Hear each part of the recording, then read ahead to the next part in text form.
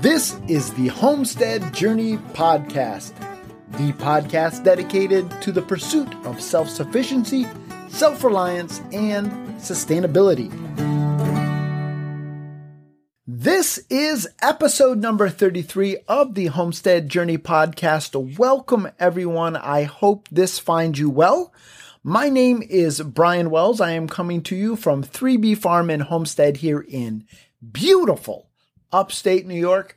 And folks, when I say beautiful upstate New York, it is no exaggeration. It has been an absolutely gorgeous week here on the homestead, and we have gotten a lot of stuff accomplished. And so I am excited to share that with you. So without further ado, let's jump right into this week's homestead happenings.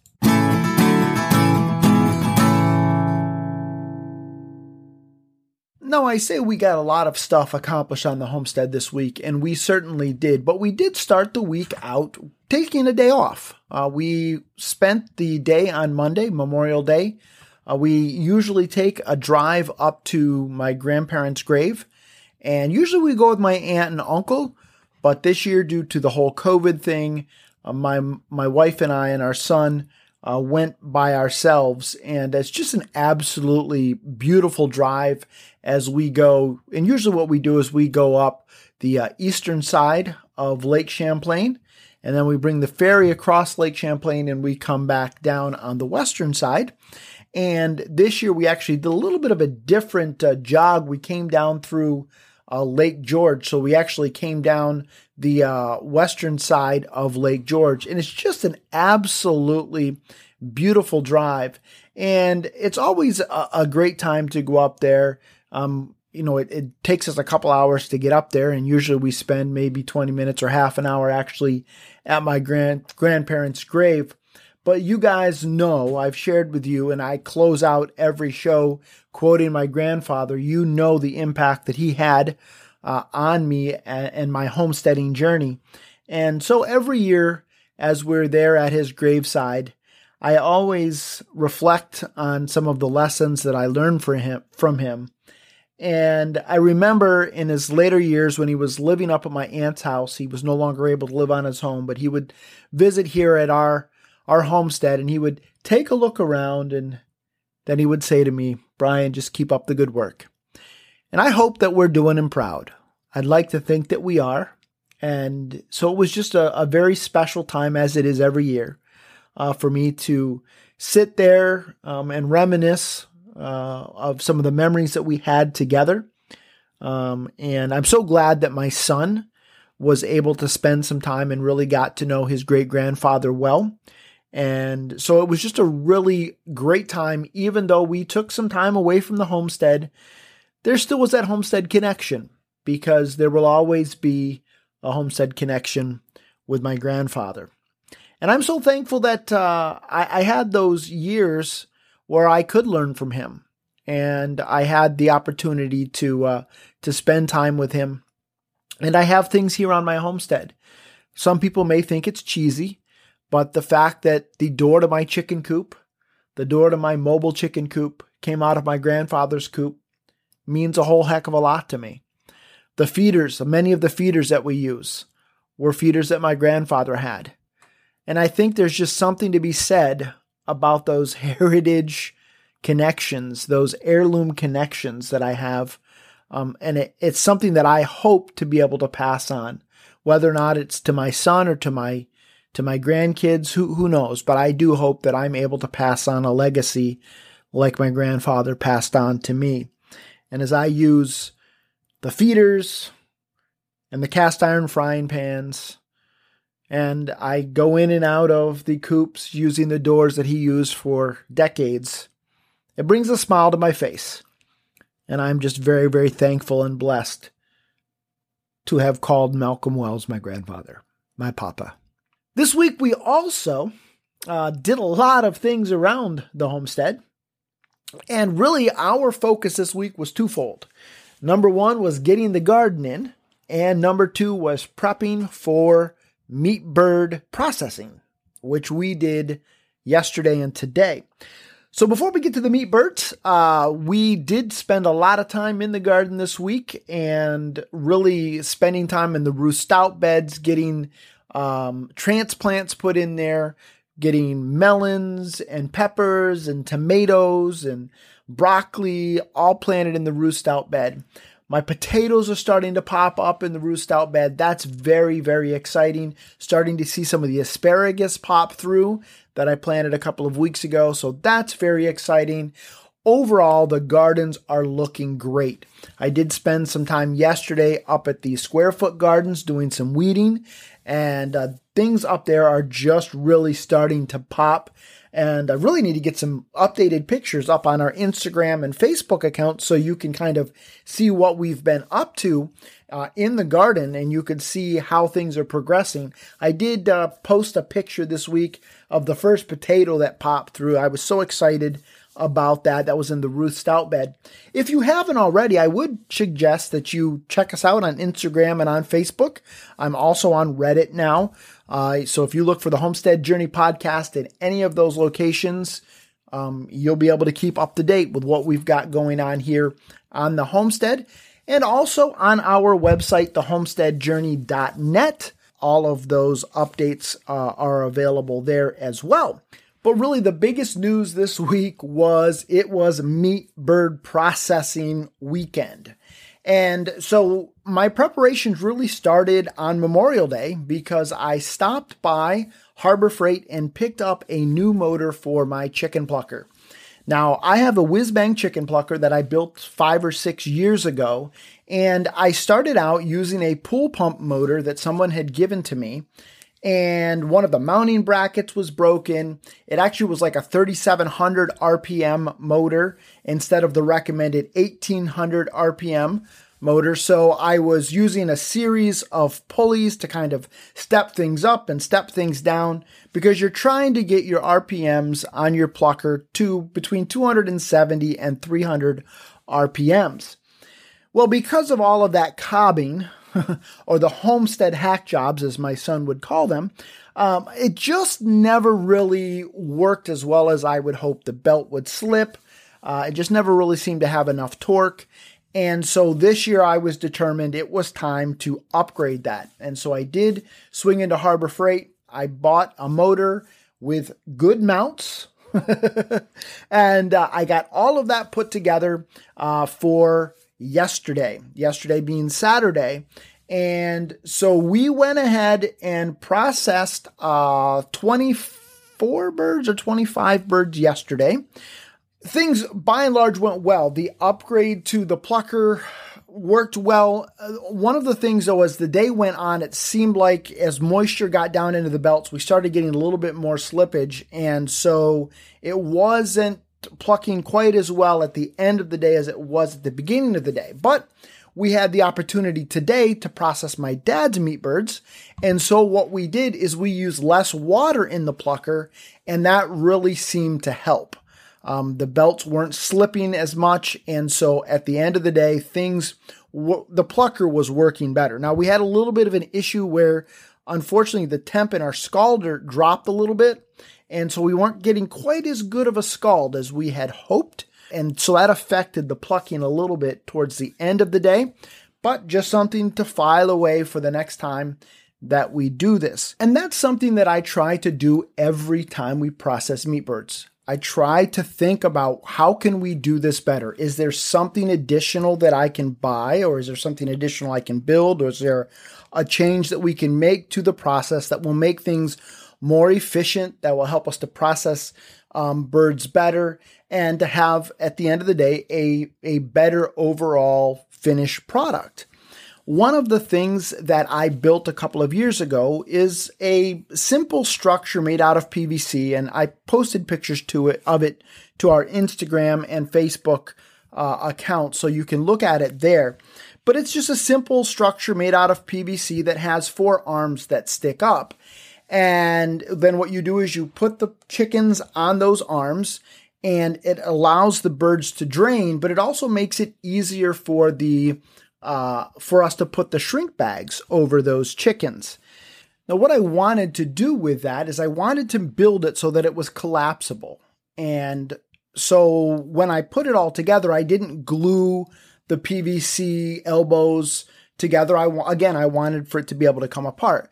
But what I've had problems with is when I get the chickens on that upright arm, sometimes what would happen is the weight of the chicken would cause it to shift one way or the other.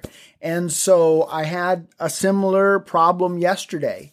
And so what I did today, again, trying to learn from my mistakes, or I wouldn't even call it a mistake, but just trying to improve upon the design, is I used some screws and kind of screwed through the connector into the pipe and then marked it with a number so that I could take the screws out, disassemble it, and then the next time when I put it back together, the holes should match up and I'll be able to get everything to lock in place very, very nicely. The last thing that we added to the whole setup this year is I went out and I bought a large cooler, a Coleman 120 quart cooler, so that we could put the meat birds on ice and let them rest for about 24 hours before we put them into the freezer. Now, in the past, what I've done is I had a whole bunch of different size coolers. You know, they were Omaha steak coolers. They were small coolers that we had for going camping, just a hodgepodge of coolers. But sometimes it was just really a pain to be able to fit everything into all of these small coolers. So I bit the bullet. We bought a large cooler, 120 quart cooler, and it held all of the meat birds very, very nicely. And then once we allowed them to chill overnight, I put them into the freezer today. And so very excited about the fact that we now have 25 meat birds in our freezer ready to go. And we learned some lessons and we're continuing to improve on our processing. So again, it was a great, great weekend. The last thing I wanted to share with you with regards to this is the first time that my son, Brian Jr., has actively taken part in the processing of the chickens. I have never forced him to be involved in it. And quite frankly, I doubt he will ever be involved with processing the standard breed chickens. He takes care of them. He loves them. And I'm just not going to force him to take part in processing them, even though we process them every year as we cycle out our flock. But he offered to take part in this weekend's activities. And I tell you what, he was such a huge help. The first part of yesterday on Saturday morning, my dad and I got started about 8 o'clock and my son didn't come out till I think probably about 9 o'clock. And when my son got involved and he was getting the chickens, he was bringing them, putting the kill cones. I was doing the kill. My son was not interested in doing that. But then my son was scalding and plucking, and it allowed my dad to focus on eviscerating. It really sped things up. And I was just so thankful for that. And it was something that it was just a pleasure to be a part of that with my son. And as my dad and I work together, it's always so much fun. I just love working with my dad so much. So blessed to be able to do this with him. And it was just an absolute joy for the three of us to make memories together. One funny story, and then we will move on to this week's Charting the Course. But we were putting the birds into the kill cones, and then what I would do is I would reach up and kind of pull the head down, steady it, and then do the deed. And there was one bird that I pulled its head down, and it was like a geyser. It was like Old Faithful went off, and this squirt of manure popped up in the air. And the next thing I knew, I had chicken crap in my hair, on my face, on my shirt. I got pooped on. And it was not gray poupon. It was nasty. But we laughed and laughed and laughed. I have never, ever, ever had that happen. But when I pulled that chicken's head down to do the deed, it said, I'm going to show you. I'm going to get some revenge. And it was like this geyser just shot out of its rear end, and it was all over me. Kind of nasty, kind of funny, but you know what? Chalk it up and put it in the memory bank. We made memories together, and we had as much fun as you can have when processing chickens. All right, enough of that, folks. Let's jump on over to this week's Charting the Course.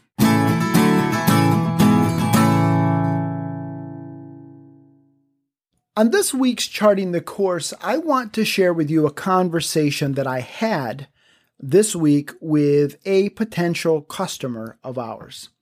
I had someone reach out to me who was interested in potentially buying a pig and maybe some meat birds from us, and they wanted to understand what we fed our animals and what our approach was from a philosophical perspective to farming. And I was so happy to have someone ask me these questions. And in part, it's because I think it's important for people to think about where their food comes from and how their food is raised and how their food is treated.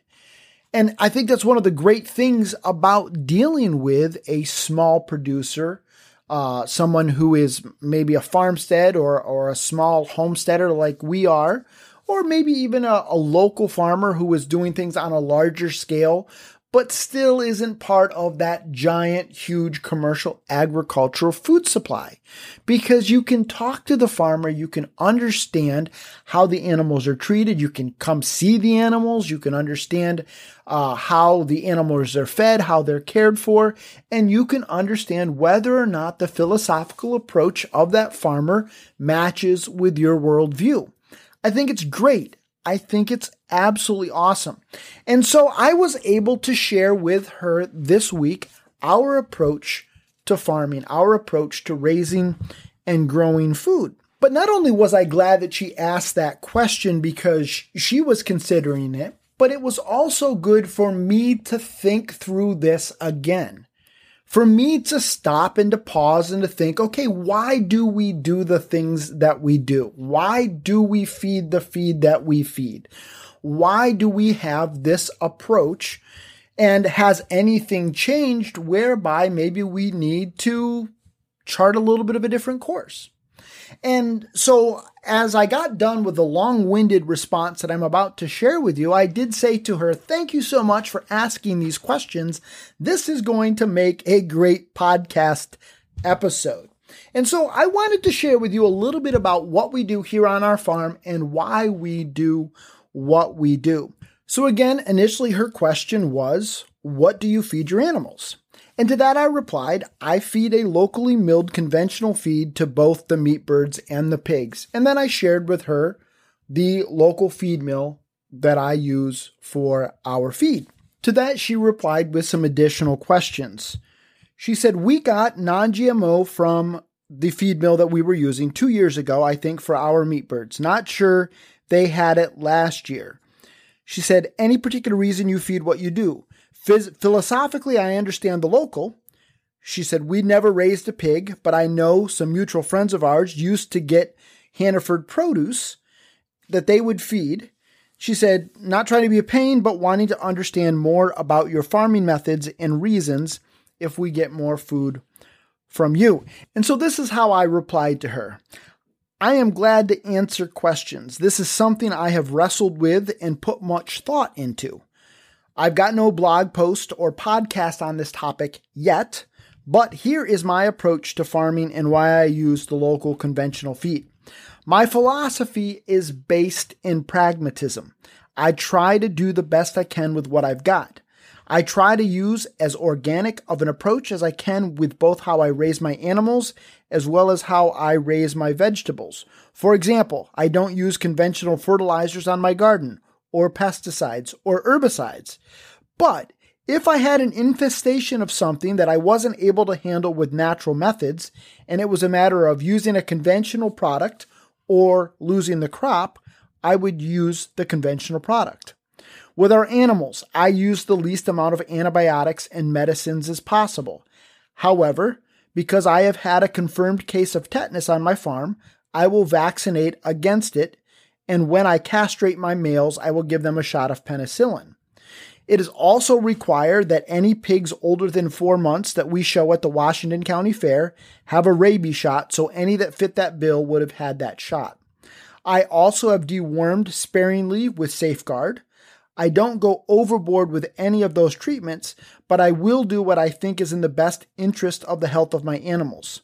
I have seen some people who are so committed to their organic natural approaches that they have allowed entire herds and flocks to die because they refuse to use antibiotics or conventional treatments. I cannot, in good conscience, do that. And so that brings us to the feed. My preference would be to use a locally sourced organic non-GMO feed if it made economic sense.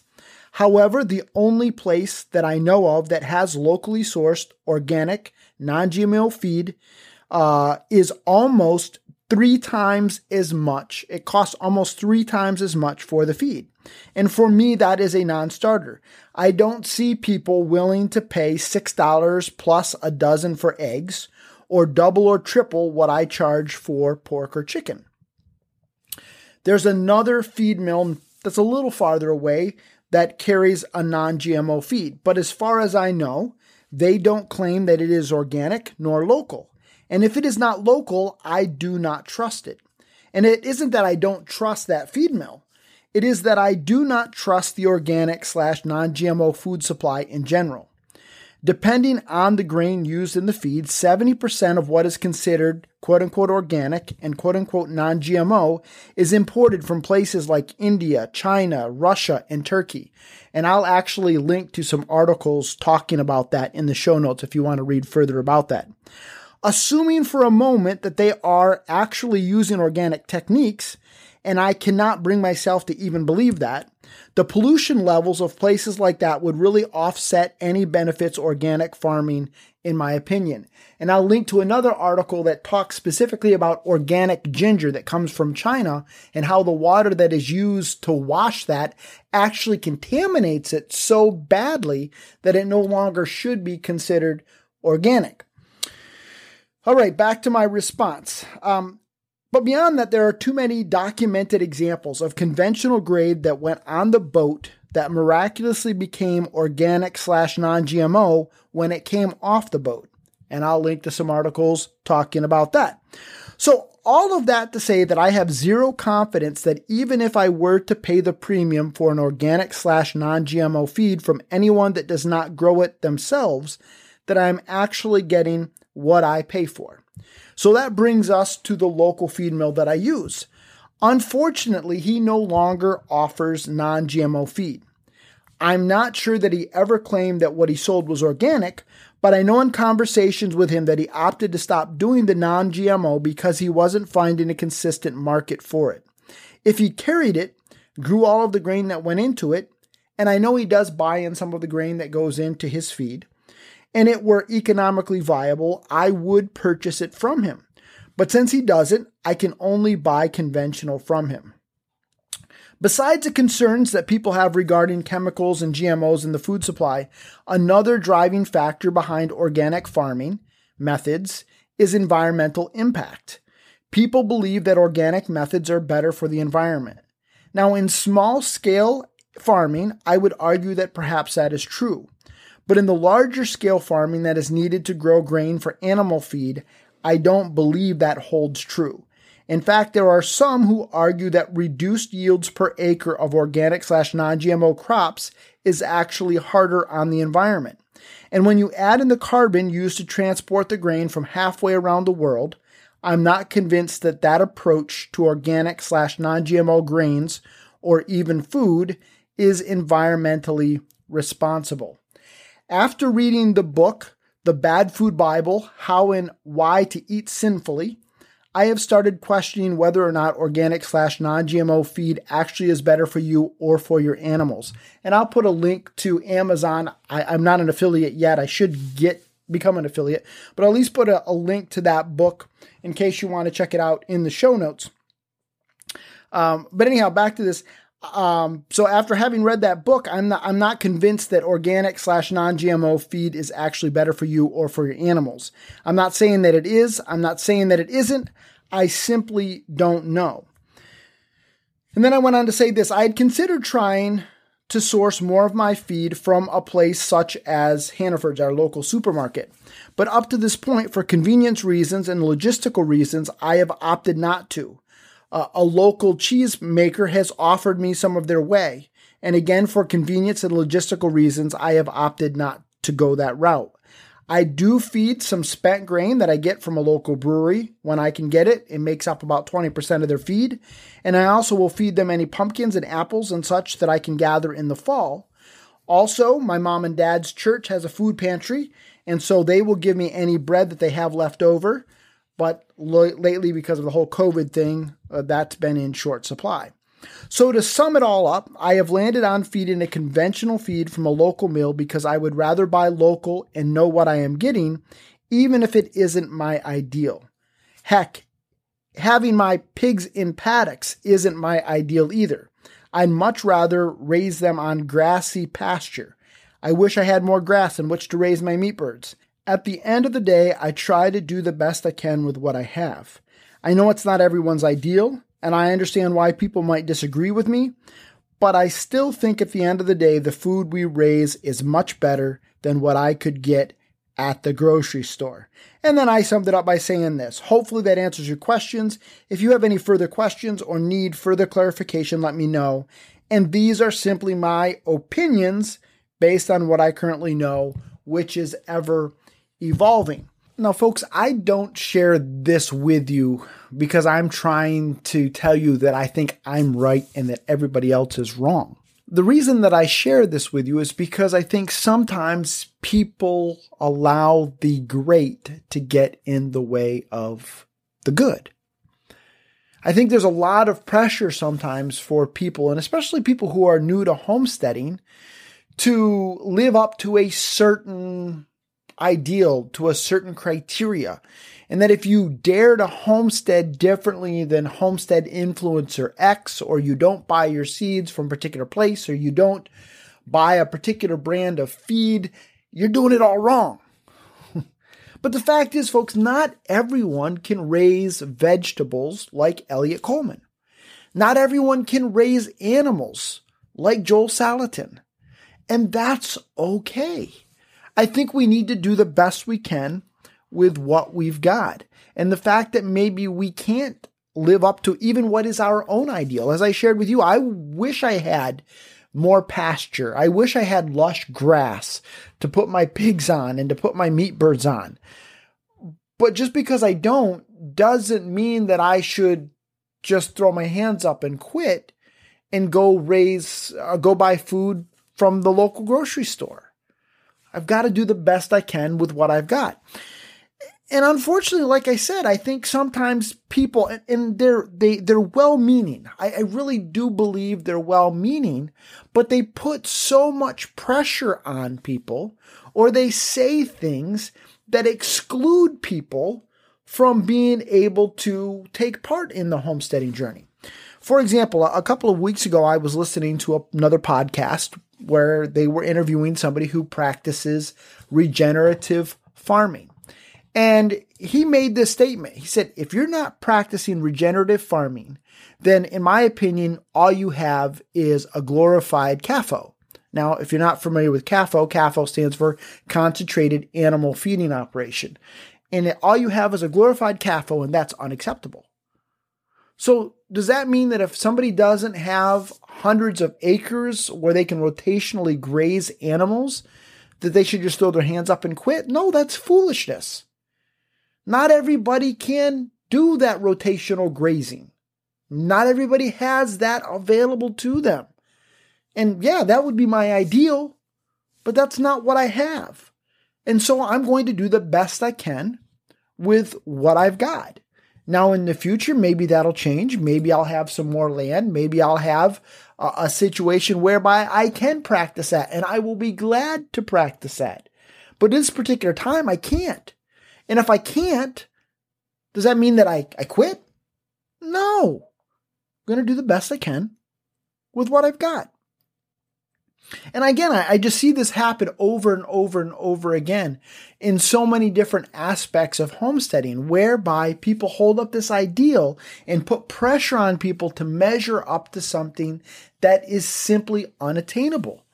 You know, you look at somebody like Joel Salatin, he's had years and years and years to perfect his systems. You can't expect somebody who is brand new to raising animals to live up to that model. You look at an Elliot Coleman. He's been doing this for decades. You can't expect somebody who is new to gardening to live up to that model. Well, I certainly love natural, holistic approaches to raising animals and organic methods to be used in my garden. Again, I take a very pragmatic approach to how I manage my animals and how I take care of my gardens. And that is that my end goal is not to be organic, non-GMO. My end goal is to feed my family. And so if my animals are dying because I've got this organic, non-GMO, holistic, it has to be, I cannot use conventional methodologies, and my animals are dying because of that, I can't feed my family. So what's the point? The same way with regards to my garden. Yes, I try to be as organic as possible. Up to this point, I have not used conventional fertilizers or herbicides or pesticides in my garden. But if it was a matter of use a conventional herbicide, pesticide, or fertilizer in order for me to be able to feed my family, I'm going to do that because my goal is not to be organic, non-GMO. My goal is to feed my family. And so that's why I take a very pragmatic approach to what we do here.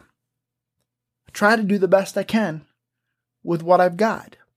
And I really would recommend you do the same. Certainly, there are those ideals that we have.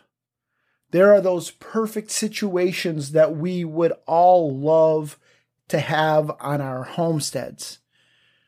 But almost none of us, and probably if you were to talk to even the Elliot Colemans and the Joel Salatins of the world, they're not really even in a perfect situation either. And they're simply trying to do the best they can with what they've got. And they're learning and they're growing. And that's all we can do, folks, as homesteaders, as farmers, is to learn and to grow and to try to take the next best step, the next right step in our journey towards self-sufficiency, self-reliance, and sustainability. As I close this episode out, I do want to be very, very clear that I don't feel like the person who was asking me those questions was trying to pressure me to live up to any particular ideal. I want to be very, very clear about that. She was simply asking me what my philosophical approach is and what I use to feed my animals. And I was very glad to share that with her. But I just want to be very, very clear. I was not feeling pressure from her. When I'm talking about the pressure that I see is generally homesteader to homesteader, farmer to farmer. Now, that's certainly not to say that you can't feel pressure from customers. Obviously, you can. And the customer to a certain extent is always right, except when they're wrong, of course. But if a customer is looking for a particular product or particular methodology, and that's not what you do, that's not the product that you provide, then I think it's important for us to communicate that so that they can find somebody who is more in line with their ideals. I certainly understand that my approach isn't going to necessarily ring the bell for everybody. There are some people who are hardcore, organic, non-GMO, and that's all good.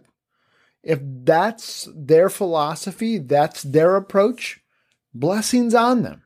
I 100% support their decision, but that's not where I'm at. Right now, my goal for my homestead is to do the best with what I've got. And I do think that for the vast majority of people who are new to homesteading, that really is the pragmatic, practical approach that you should follow. But at the end of the day, I'm one guy here in upstate New York, trying to do the best I can with what I got, with what I know. And who knows? I could be wrong.